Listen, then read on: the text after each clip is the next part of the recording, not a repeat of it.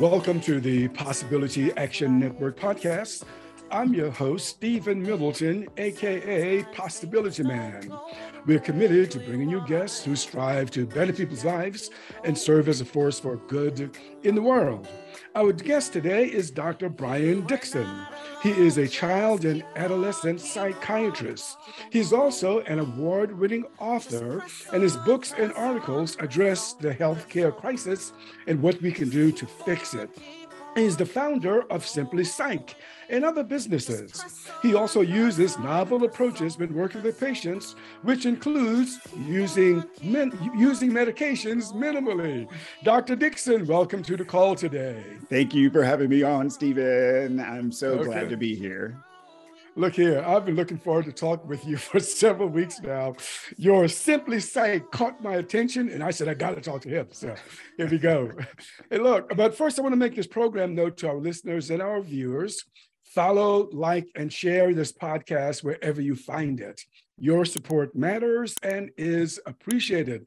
Dr. Dixon, you made the decision to go to medical school. When did you decide to pursue a medical education? Yeah, so that's a great question. So I grew up from very humble beginnings in East Texas. And one of the benefits of having few channels is that I really got into ABC. And at the time, there was Doogie Howser, the young doctor, the kid doctor, right? And Beverly Crusher on The Next Generation, Star Trek, The Next Generation. And I've always loved the idea that you could help people feel better. And so, yeah, I knew from a really early age, I wanted to do something in that realm.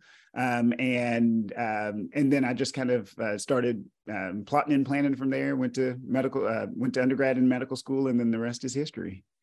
Yeah. So at what point in medical school do students specialize? And do you recall or maybe you've already said it, the moment you said, something, I'm going to do psychiatry? Yeah, so great questions.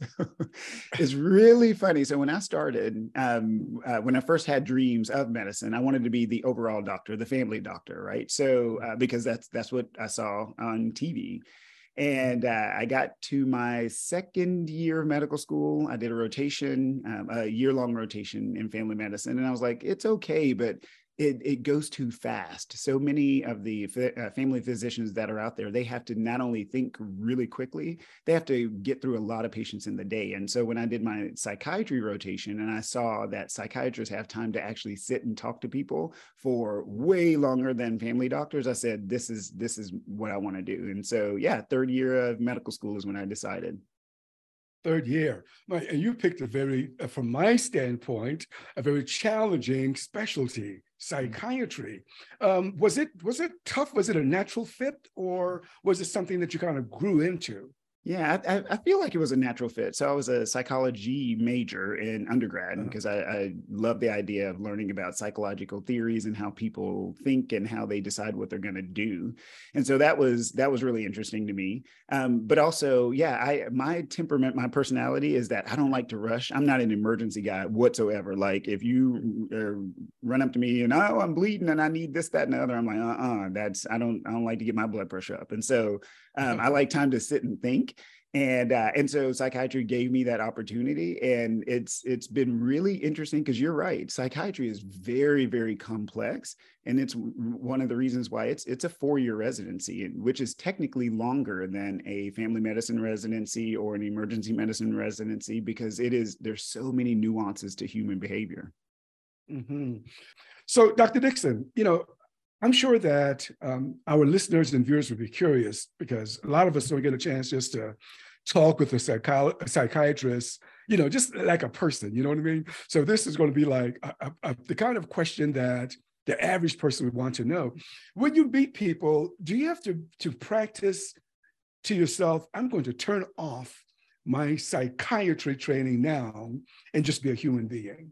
Yes. So we are actually trained to do that. That's part of the training is when to kind of be on and when to be off. Some people call it, wearing a mask or wearing a uniform or a coat. And then when you come home, you take that coat off, right? So that you can tap into your kind of your openness with your family and your friends.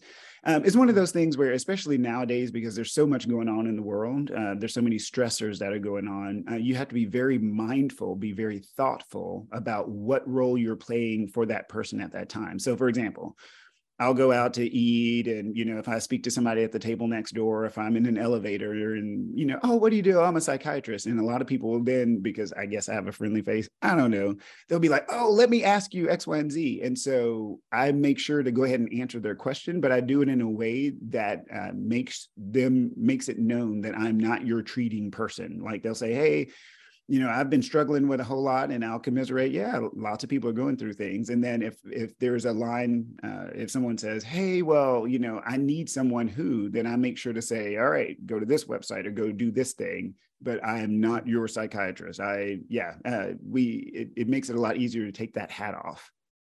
Mm-hmm. Yeah, I'm glad you said that about the societal thing that, walking in an elevator, someone may want to ask questions. So how are we doing, especially today? It's 2023. We entered COVID-19, it was still in COVID. How are we doing as a society and as a world with our mental health? Yeah, Stephen, is not I know that's a big great. question, but it is. So it's not going great, but I also don't want people to despair. So going into COVID, the rate of use of our services was already high. There were lots of folks who were seeking out therapy and seeking out psychiatry, and because the mental health network is so underfunded through insurances from the government, from individuals. It's an underdeveloped sector of our society, right? And then we go into COVID and we go into all the kind of discussions about race and gender and equity and all this stuff. And all of our sympathetic nervous systems are heightened, right? We're all on edge because it's just a very stressful time in 2021 through 2023. And so people aren't doing all that great, because when you go into fight or flight mode, that's you're stuck there. Like people are literally like on, not eating very well. They're not sleeping very well. They're consuming more or detaching more, because those are all trauma responses. Those are all responses to stress. Mm-hmm. And so the key is, I want people to recognize that, hey, I need you to pay more attention to what you're doing, pay more attention to what you're buying, pay more attention to what you're consuming, because, not everybody is listening to this awesome podcast when they should be. Instead, they're watching all the negative, awful stuff that's out there, and that's just making things worse. Mm-hmm. So is it like, we've always had mental health issues in our society, but COVID brought a lot of stuff to the forefront. So we are seeing more of that now. Is it like that? Yeah, I would say, I think it's partly COVID, but it's also partly we're more connected than ever before. So remember when I was talking about Doogie Howser and Star Trek: The Next Generation way back in the day, we had like 3 channels, ABC, NBC, CBS. And because that we only had those 3 channels, we only got certain types of information. It was, it was very vetted. And so as a result, you didn't know half the stuff that was going on in the world, because if they didn't give it to you, or you didn't read it in your local newspaper, you didn't get it at all. And there was some protectiveness, some protective factors to that. Well, fast forward to 2023, y'all, we get news everywhere, on our phones, on podcasts, on the TV, newsletters from your neighbor. I mean, it's literally information coming from everywhere. And so when you add in COVID, you add in all the other stuff that's been going on, everybody's getting hit so often with dopamine producing things. And so, I think that contributes. Social media is a double-edged sword. And so when we're getting all of this information, I think that's contributing to our being on edge all the time. Yeah. So in terms of mental health issues, what kinds of things? Because someone may say, that happens to somebody else, but not me. What are some specific kinds of things that may give a person a clue that something may be going on? Yeah, the one thing to remember in the world of psychiatry, it's not a disorder unless it's a major disruption to some domain in your life. In other words, like you're having trouble at home or at school, or, it's a major disruption. So in other words, there's a whole bunch of normal, quote unquote, in there. So for example, if you get fired from your job and you're sad, that's normal, right? Because you invested a lot of time, energy, and effort. If you get fired from your job and you're sad and you can't get out of bed for 2 weeks and you're thinking about hurting yourself, then that is abnormal. That's something that you need to reach out to somebody about.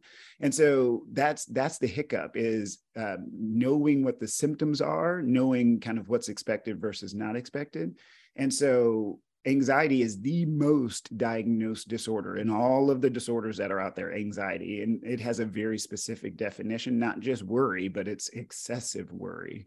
And so all of those little nuances, like teaching people about those nuances between the symptoms, is really important. It's just hard to get that kind of teaching. It's hard to get that out there so that people know that most of what they're going through is expected. Mm-hmm.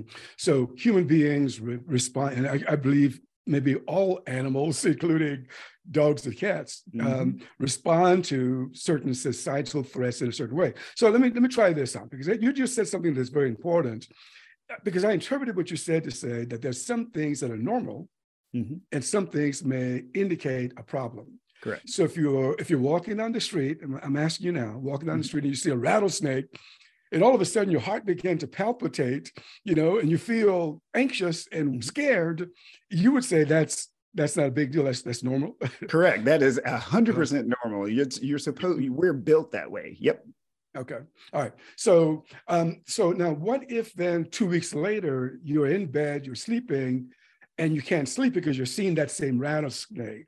Would that indicate something else, or is that also from the previous experience? Correct. So it could be that becomes abnormal. Absolutely. If it disrupts a major domain in your life, it's worth looking into. So yeah, so if you stop sleeping because you keep seeing this vision of a rattlesnake again and again, and then you refuse to get out of your bed, or you can't go into work, absolutely, that would mean that you're getting closer to being labeled a disorder. And anytime you have a disorder, like generalized anxiety disorder, then you need to go see somebody, because they can help you work through that.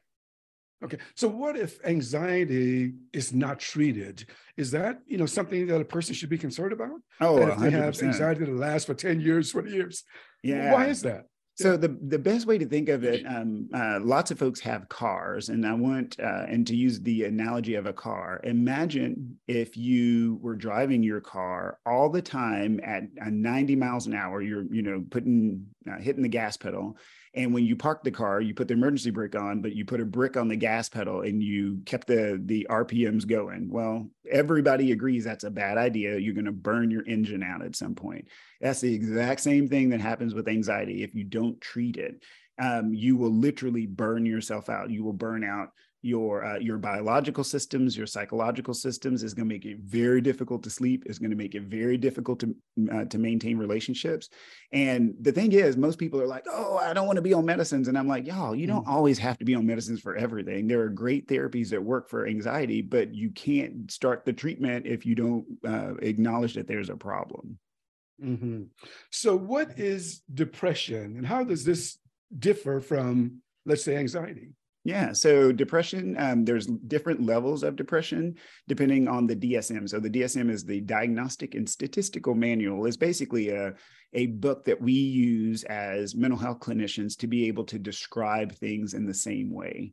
And there are different types of depression, but to distill it down is basically where you have a sense of hopelessness and sadness, difficulty sleeping, versus anxiety, which is excessive worry, muscle tension, difficulty concentrating. And there are overlaps between those two things. And that's why it's really important to go talk to somebody, because they're trained in how to tease those things apart. Are these symptoms more depression or more anxiety? If you are excessively eating, that could be from anxiety or it could be from depression. And so having a trained professional put things in context, that's how you make sure that you get the right diagnosis and then lead to the right treatment. Mm-hmm. Yeah. And I want to stay with this a little longer, because I really want people to hear you on this and to see what's best for them, what actions they should take if they find themselves in this situation. I went to my medical doctor, I don't know, some months ago for my annual physical. Mm-hmm. And I was kind of surprised because they asked me to complete a social health questionnaire. Their social health, and on it has things like, are you gaining weight? How's your sleep? on a scale from 1 to 10, how do you feel? And why is my medical doctor asking me this? So I'm going to ask you, Dr. Dixon, why is my medical doctor asking me those social health questions? Yeah, we have a better appreciation of how other external factors affect your biology. So, the doctors of the 70s, 80s, early 90s, they were really good at all the biological systems. I mean, they can manage diabetes to a T, they can manage high blood pressure. But one of the things is they didn't always consider all of the kind of social, they call them social determinants of health. It's, how much money you make. Do you live in a situation where your voice can be heard, where you feel safe in your neighborhood, all of those things, because all of those things can affect how your blood pressure works, or if your blood sugars are under control. And so a lot of doctors and medical schools are now, and in residencies are now trying to put that training in there to change the paradigm of how doctors are trained and what they think about. And so, so I'm glad that your doctor is doing that. For what it's worth, as a psychiatrist, we've been doing that for decades, but I just throw that out there to you. Right. Yeah. So, but if a person goes to their family doctor, and I don't know, I mean, is that a safe place to actually admit, something, I've been feeling helpless, I've been feeling down for like months. Is that a safe place to start that kind of conversation? It is. So every physician, we kind of take an oath, but it's also implied an ethical obligation that we can do no harm. So if you come to us, regardless of who you are, what you believe, what your background is, it is our ethical duty to give you the best care possible. And so, yes, that is a place where you can safely discuss whatever you need to. So, and especially as a psychiatrist, I tell folks, not only is this a safe space, that it is my job to support you as best as possible. And so, we want to hear everything. We want to hear about intimacy issues. We want to hear about insecurities. We want to hear about everything, because all of those ideas that you have, all of the experiences that you have will absolutely affect your mental and physical health. Mm-hmm. So, society, how are we responding? Now, we know, I mean, gosh, you click on your computer, you'll see all kinds of things on mental health services and the like, but are we as a society responding? Are we stepping forth and saying, I could use help, or I want to investigate this thing? How are we doing in terms of responding, to our situations? Yeah, so it's one of the reasons why I love that you are called the Possibility Action Network. So more people are acting on a desire to be more mentally healthy, and that's great. They're clicking buttons, they're reading more websites, they're doing more podcasts, so all of that is great. The hiccup is anything worth having takes investment and time. And as a society, we are more impatient than ever. We want that quick fix. And in therapy, there is no quick fix. Even with medicines, there is no quick fix. And so that's where the hiccup is. Our expectations are not reasonable. And that's going to be the next big hurdle for us to get over as a society. So yes, we're more interested than ever, which is awesome, but we don't want to necessarily wait and put in the work, and that's not awesome. Mm-hmm. So in terms of using mental health services, let me see how I can ask this question. I want to be delicate here. In terms of responses, from people, would you say young people are more readily willing to step up and say, or would it be older people, senior citizens are willing to? I'm just wondering, or, are there ethnic groups or cultural groups? And how do groups respond? Yeah, if you don't mind diving into that for me. So I would say on its face, younger people are seeking out mental health care services more quickly than older people. White people are seeking out those services more than Black people. Straight people probably more than gay people. But it's all of these nuances are oftentimes directly related to the ability to pay for services, right? And so, we can get into a whole discussion about healthcare finance, but so that's one thing. And then stigma is the next thing. So for years and years and years, especially as baby boomers and millennials and the different classifications are getting older. the ethos of work and the ethos of shame are changing. And so a lot of my older folks are like, hey, no, I was raised to keep that to myself and raise myself up by the bootstraps and not talk to anybody. And so breaking through that kind of social norm is a lot more difficult. But I am starting to see more and more folks of that generation saying, hey, I need help, or hey, I just want to sit and talk and process the things that I've been through. Mm-hmm. Can people get better, Dr. Dixon? Oh, 100%. Yeah. So I'm very much of the mindset that we create a lot of our gains, and we also create a lot of our losses. And so we live in the best country in the world. The U.S. is an amazing social experiment. It is not perfect by any means, and we've done a whole bunch of bad stuff in the past. But I'm very, very hopeful for the future, and I'm hopeful for the individual if they're given good information. Like in general, Stephen, when people are given good options, like good, thorough options, they choose well. I think one of the hiccups is most people don't know what their options are. All right. Yeah. I read some of your work. I read your article that you published in a journal that was republished on a website, and I know your book. And you've been kind of transparent. So this is not a sneaky question. I want people to know I'm not trying to sneak something. You've been transparent about your wellness journey in college and, considering leaving your job. Can you share with us what was going on and what you did about that? Yeah, so my life has been very interesting, and I'm now that I look back on it, I'm like, wait a minute, I learned so much. I would not go back and change it, but I didn't realize how poor we were. So growing up, like we were super poor, almost to the point where we were homeless. But my mom was able to make it work, right? But there were times when we didn't have lights or gas or water, and we persevered through. And through that whole entire part of my life, education was just so critical. And I had teachers who believed in me, and I had parents who believed in me. And when they said, yes, you're magical and special and wonderful in every way, I truly believed that.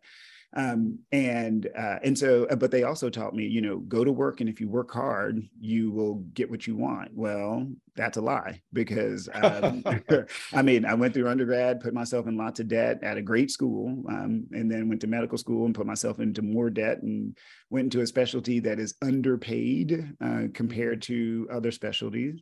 And then I get into a healthcare system that doesn't understand what I do. I live in a society that, as a Black man, gets paid less because I'm a Black dude. I think Black men, last I saw, made 72 cents to the dollar that every white man makes, right? But I'm working 2 and 3 jobs. I'm doing everything that I can, to work in that system, to the point where I was burning myself out and having panic attacks and having to go see my therapist. And I was like, this is not sustainable. This is not healthy. It's not sustainable. I need to go build a better system, and I need to build it more transparently. And so that's why I started my companies. That's why I started my practice. I do my best not to have an echo chamber of people, of yes men and women around me. I want folks who challenge me. So I still, I try to reach across the aisle and have a big social network and try to treat as many people as possible. The key is that I don't want to lose where I came from, because those humble beginnings are a great way for me to stay in contact with my authentic self. Mm-hmm. Yeah. Now, I want to look more closely at the healthcare industry, because in your writings, and you're the specialist.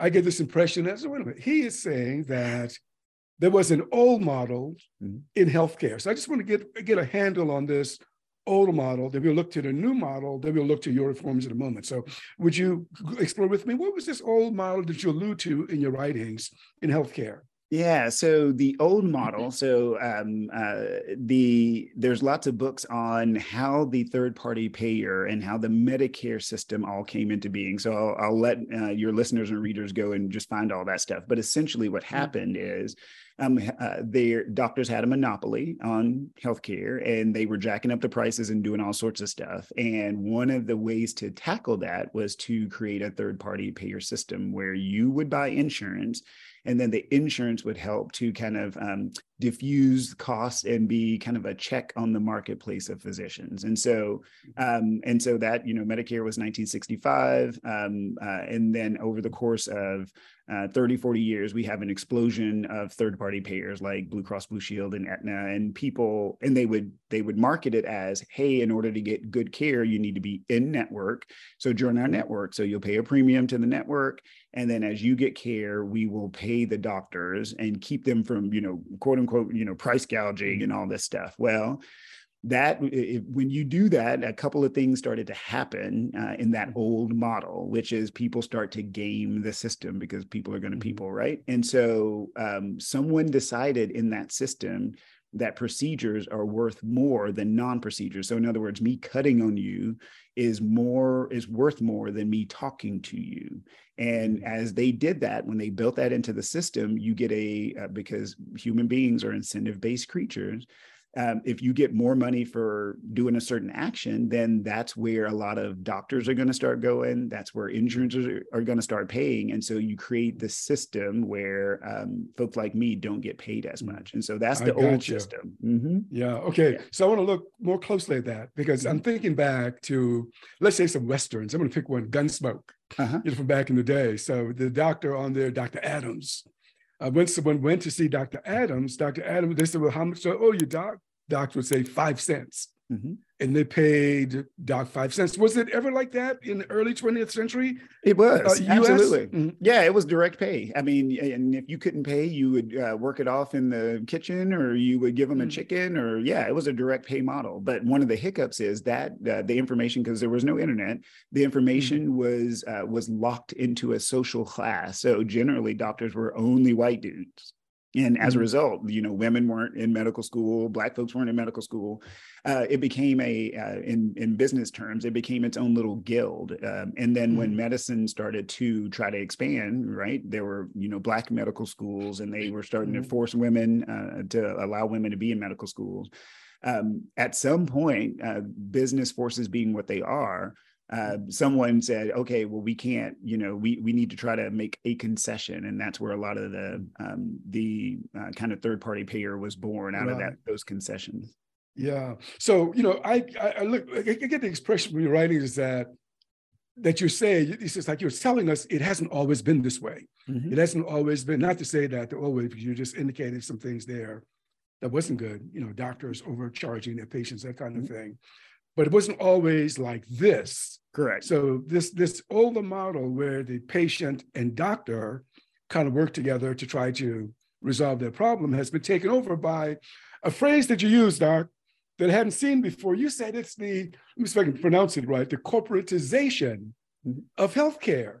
Mm-hmm. And that's this new model. So what is this corporatization of healthcare? You've been talking about it, but help us get a better handle on what that is. Yeah, so it's the idea that you're going to build a lot of what I call operational infrastructure. So operational infrastructure is people who help you get things done, right? And normally that's a good thing. Like, for example, with the podcast, you have an editor, you have someone, a marketer, you have someone to keep your schedule, like an executive assistant. All of those things are how corporations work. And that's actually a good thing, unless you are building those infrastructures in order to just game the system. And so that's what's happening right now with the corporatization of healthcare. They add multiple layers, multiple managers of managers, and lots of middlemen. And then you have to pay and support all of those people. And to do that, you have to pull the money from somewhere. And that's where the problem is, because at the end of the day, the doctors are being asked to work more, to code more, so that they can get paid more from the insurance. And then the insurances themselves have to hire all these people to manage the claims and manage all the premiums. And so you get a lot of administrative bloat from the corporatization of healthcare. And so my suggestion is let's actively de-bloat the bloat. I got it. We're going to get into that in a moment, but I still want to continue poking on this corporate healthcare industry that we have here. Firstly, I'll say, as a consumer, it is complicated. You got Medicare, then you got managed plans, and how is this private citizen expected to navigate the system, doctor? Yeah, great question, Stephen. So there's a term, I wrote it in my book, and then I say it, and it's actually really hard for me to pronounce for some reason. But anyway, it's obfuscation. So obfuscation, it's where you go out of your way to make something so difficult and confusing in order to get the other person to give up, to hide something. And so that's what a lot of these insurance companies are doing. And sometimes the government, they obfuscate, they create all these hurdles. Hey, I need you to, open enrollment, sign up. And then you sign up and, oh, here's a bronze plan and a silver plan and a this plan. And you never, and here's a copay. And then there's co-insurance. And you're like, I can't make heads or tails of any of this, because at some point they're hoping you'll just go, whatever, I'll just sign up for whatever and do whatever. And then of course you do that, you pay $500 a month, you try to use it and it doesn't work. And then they go, well, you should have read the plan better. And you're like, it didn't make any sense to me. Well, you should have called us and we would have explained it to you. No, you wouldn't have, right? And so, yeah, obfuscation is what you do when you kind of have, it's almost like you don't want somebody to use your product. So said differently, one of my business coaches said this, and I was like, what? That makes so much sense. He said, if you want to be a successful business, make it easy for people to give you money, right? Well, in this case, they make it really easy to take your money. Hey, just sign up for a plan. But then when you actually go to use it, they make it very, very difficult. They're obfuscating. Mm-hmm. Yeah. So it's confusing to the consumer, to us. Mm-hmm. What about the doctors? I mean, do you all master this thing? Yeah. So this is one of those things, and I'm sure I'm going to tick a whole bunch of people off when I say this. So doctors we wear our hearts on our sleeves. And so our goal is to help our patients feel better. It is not to count the money. And so we're really bad at that side of things. We just go, hey, this person needs this. Whatever it costs, just make it happen. And as a result of our negligence of counting the dollars, there have been MBAs and other business people who have swooped in to do that for us, and then they end up telling us what to do. So in other words, we can't control pricing and all of that stuff because we've delegated that stuff out, and that's totally our fault at the end of the day. So now doctors are working in a system where we have no control, and when we try to step outside that system, we get smacked down because physicians don't know how to run businesses. And so then we get as a result, we get bought up by those same corporation. They go, oh, you're about to, you're in private practice, and isn't it hard? Well, we can come in and take care of that for you. And then they buy the practice, and then, the corporatization continues. Yeah. I mean, doctors get it too. I mean, I've heard doctors say that, they're winning the medicine to help people, but the system doesn't allow them to do this. And, so it really gets a little messed up. So, gosh, I got another question here along those lines. Where is it? Yes. Some things are incentivized, and you've said it a moment ago. I know that there are some women who are, and let me preface this by saying, this is not an attack on doctors. I mean, doctors are caring people, the vast majority of them, no doubt. But if you get more for a surgical procedure than you would get for something that doesn't require surgery, then it would seem like if you got a $300,000 education cost, you may say to your patient, yeah, this surgery may be helpful. Now, am I making that up, or is that something that may, and once again, I'm not attacking doctors, that may, come up in healthcare? Oh, 100%. So the way I phrase it is that doctors, and as well as everybody else, we are part of a society, and as a society, and we are humans, and as human beings, we all believe that we would like to get more for less, right? I want 100 return on my investment without doing anything. That's just human nature. And so, yeah, so I'm not mad at anybody who does that. I'm not mad at doctors. I'm not mad at,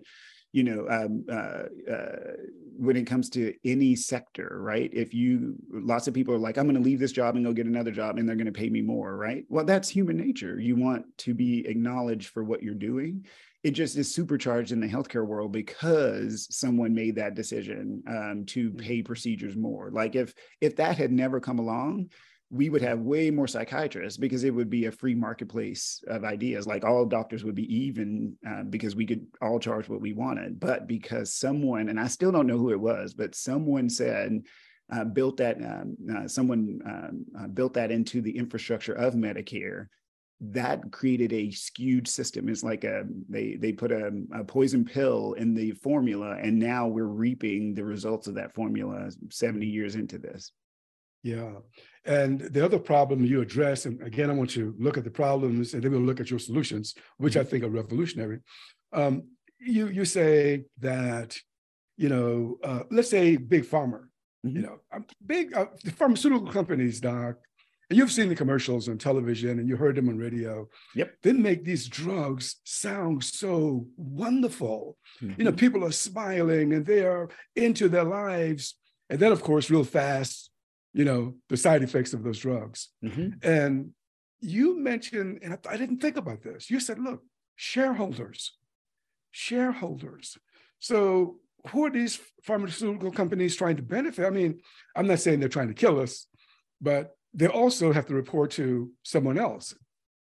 Correct. And so people keep forgetting this. And it's like this weird open secret in our society is that shareholders own those companies, right? So it's people who own stock in pharmaceutical companies. Well, most people who own stock own it through their 401k or 403b, right? It's a perk of you being an employee of a big industry or a big company or whatever.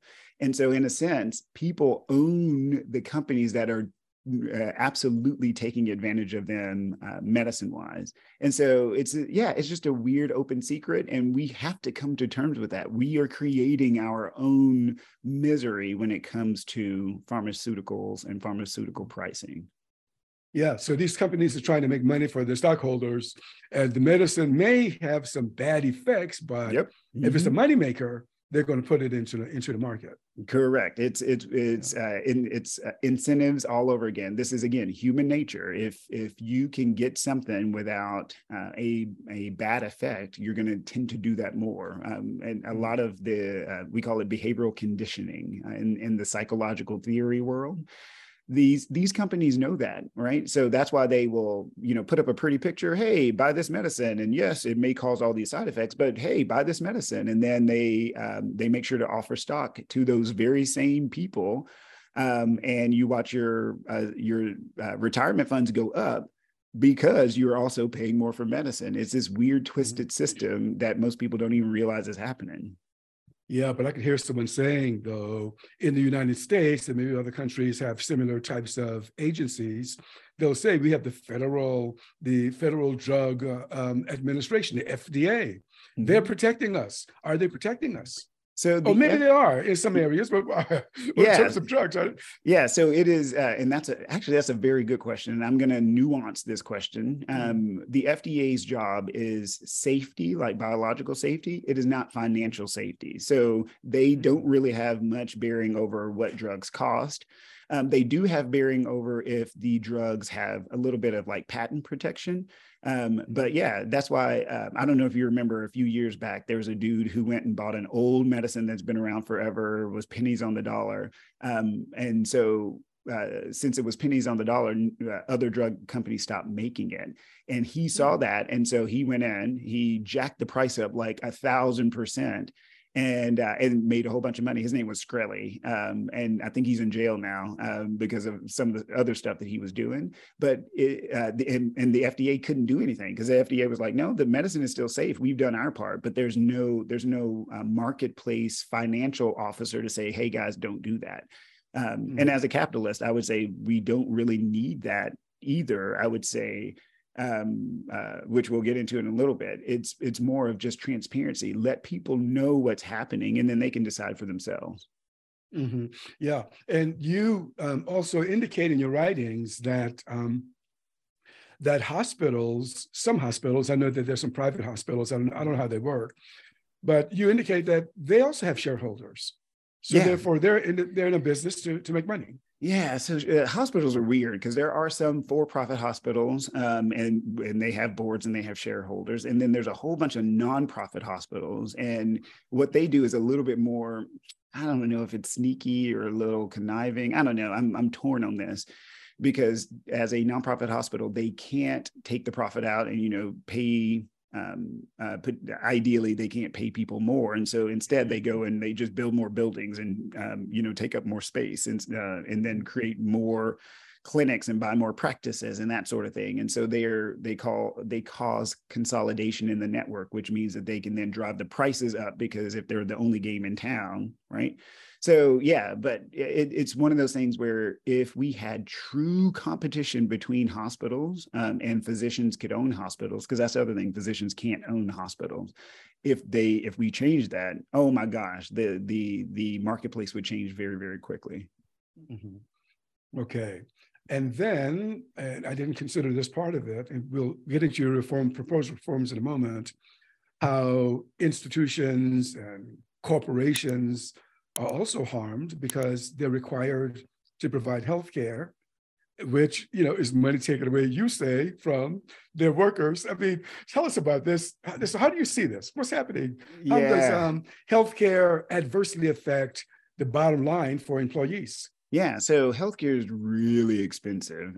It's so expensive that I can't even provide it to my employees. And I tell them that when I hire them, I'm like, look, we're not big enough and we don't make enough money for us to justify the expense. And so I'm just going to pay you more and then encourage you to go buy your care directly from whoever is providing it. Because that's what I do. So I'm a physician and I have a primary care doctor and I literally just go pay him cash anytime I see him, and his rates for cash are reasonable because I'm not, having to go in there very often. And so, one of the blessings and the curses of the Affordable Care Act is that when as a government, we said, oh, you have to provide, coverage and you have to do this, that, and the other, but it's a commodity that you don't have any control over, right? I have no control over the prices that Blue Cross Blue Shield or Aetna or Cigna are paying. Then you get trapped. And trust when I say they're going to get their money from somewhere. And so capturing those people and putting them in that system just drives the cost up for everybody. And so, I'm not the Affordable Care Act did some good things, but I'm not a huge fan of putting one more requirement in the marketplace that's going to skew the system. Okay. So let's look at it. I've been teasing this for a few minutes now. You say there's a better way. There's a better way. So would you walk us through it in bite sizes so we can get a grip on what this is all about? What's your better way? Yeah. So the first thing that I want to do, since I've written that book, people will, ask me, hey, explain it to me. And so I start explaining it, and sometimes they have a difficult understanding of it. So instead, I'm going to start at the end and work backwards. So if you think about how we provide water in this country, that's essentially what I'm saying we need to do. So the way that we do water in this country is most places, most states have some type of water board or some type of regional authority that manages the water. Everybody pays into that system, mostly through your taxes, right? And then and that builds the infrastructure, and then you pay per use. So if you want a pool, if you want to make a cake, if you want to take a bath, you pay per use. And so it is a hybrid system of social network, meaning you pay through your taxes, and then pay per use. Well, that's the exact same thing I'm proposing with healthcare, but we do it on a state level. So each state creates a nonprofit company. Everybody buys into that company by paying some type of fee. And if you don't meet the financial requirements, that's okay. We can waive that fee for you. But everybody pays into it, and that creates a pool of money that you can pull out for preventative care only, right? That keeps us healthy at a baseline. And then all the rest of your money that you have in your pocket, you then can go and buy your sick care from whoever you want to, be that a doctor, be that a physician assistant, nurse practitioner. If you want to travel between states, go do that. If you want to do telemedicine, go do that. But you keep all of your money in your pocket, minus the money that you pay for your general membership fee. So that's it in a nutshell. Okay. I could hear the critics say, this sounds like socialized medicine. And, and where's that going to get us? Mm-hmm. Yeah, everybody said, People, and this is, I read a book, I think it's like The 10 Obligations by Richard Haas. And it's one of those things where people throw around a whole bunch of loaded terms and they don't know what it means. So when it comes to socialism, this isn't socialism, this is capitalism. It's a hybrid in a sense, because again, nobody in this country dies from thirst. Nobody in this country even blinks an eye at the fact that, yes, you pay for your water infrastructure every time you pay your water bill. And generally, it works very, very well, except for in Flint and Jackson, Mississippi, right? Flint, Michigan, and Jackson, Mississippi. And so, so this isn't pure socialism or communism. This is capitalism, is just very thoughtful capitalism. And I think that's what we need to do when it comes to healthcare. Yeah, I mean, I get it. I mean, because as you say in your writings, healthcare is like water and food. We need it. There's no doubt about that. And, I think it's akin to electricity. We need, electrical power. We need to be able to buy light bulbs. And can you imagine a society and a world whereby there are no controls? The manufacturers would be killing all of us, Correct. So, yeah. Mm-hmm. Yeah. And it's a delicate balance. Yeah. It's regulation, but as well as a little bit of free market is capitalism, but it's also a little bit of compassion. I mean, it's a delicate balance, but the key is let the people take responsibility for it. Because at the end of the day, they are paying for it. So my system, in my opinion, my system incentivizes people to take care of themselves, whereas the old system doesn't.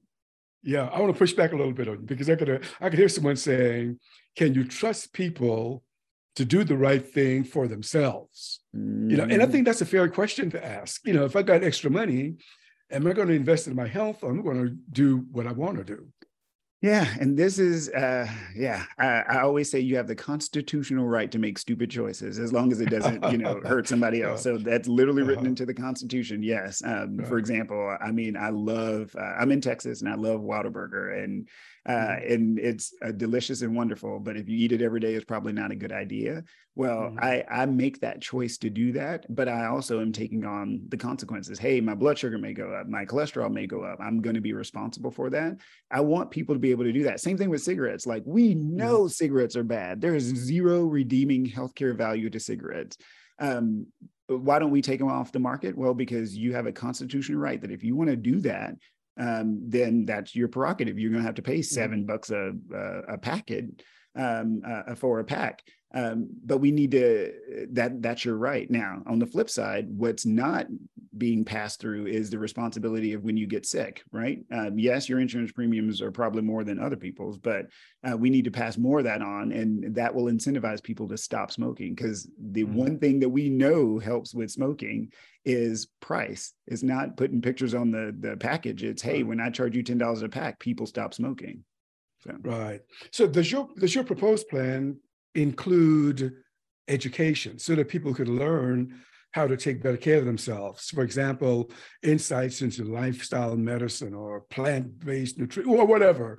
Does your plan include that as well? So, Stephen, it doesn't directly delineate those things, but it's one of those, it's really funny. We know how to eat. So if I showed anybody in this country that food pyramid, everybody would go, oh yeah, that's the food pyramid, right? Everybody knows it. Even now, everybody knows it. Well, why aren't we acting on it? Well, because we're not incentivized to do so. There's no repercussion. So if I said, hey, if you don't stick to this, I'm going to take $100 out of your bank account right now. Trust me, people would go, well, let me pay attention, right? So right now, there's too many layers between the stimulus and the consequence. And so, so I'm all about educating, but I'm here to tell you, we get that education now. We're just not listening to it. That's interesting. Boy, that's pretty clear, because what you're saying is that, look, we know how to eat. We know that vegetables are better than eating something else every day. Yep. But we just don't do it. Correct. Oh my gosh. Yeah. Okay. That's interesting. Well, look, this has been a fun conversation with you. Before I let you go, though, is there anything else you care to share with us that we haven't already talked about? Yeah, it's just that I don't want to demonize the system or the individual. As they say in the Bible, all have sinned and fallen short of the glory, right? So it's the idea that all of us are complicit in where we are right now. All of like the fact that foster care is so bad, especially in Texas, the the fact that people can't access quality care, the fact that we're overeating and we throw away 40% of our food, all of these things where we're like, man, that's messed up. Well, each of us has a role in that. And so I'm hoping that as the Possibility Action Network, a key emphasis on the word action, those individual actions, we need to start to tweak what we do individually, so that then socially we'll get even better change. So that's my hope and my goal. And I'm glad that you have a forum where we can get that message out there to people. Well, I'm glad that you're doing this work. And there you have it, folks, from Dr. Brian Dixon. You've been listening to the Possibility Action Network podcast. Our guest today has been Dr. Brian Dixon. I'm your host, Stephen Middleton. Until next time, good day.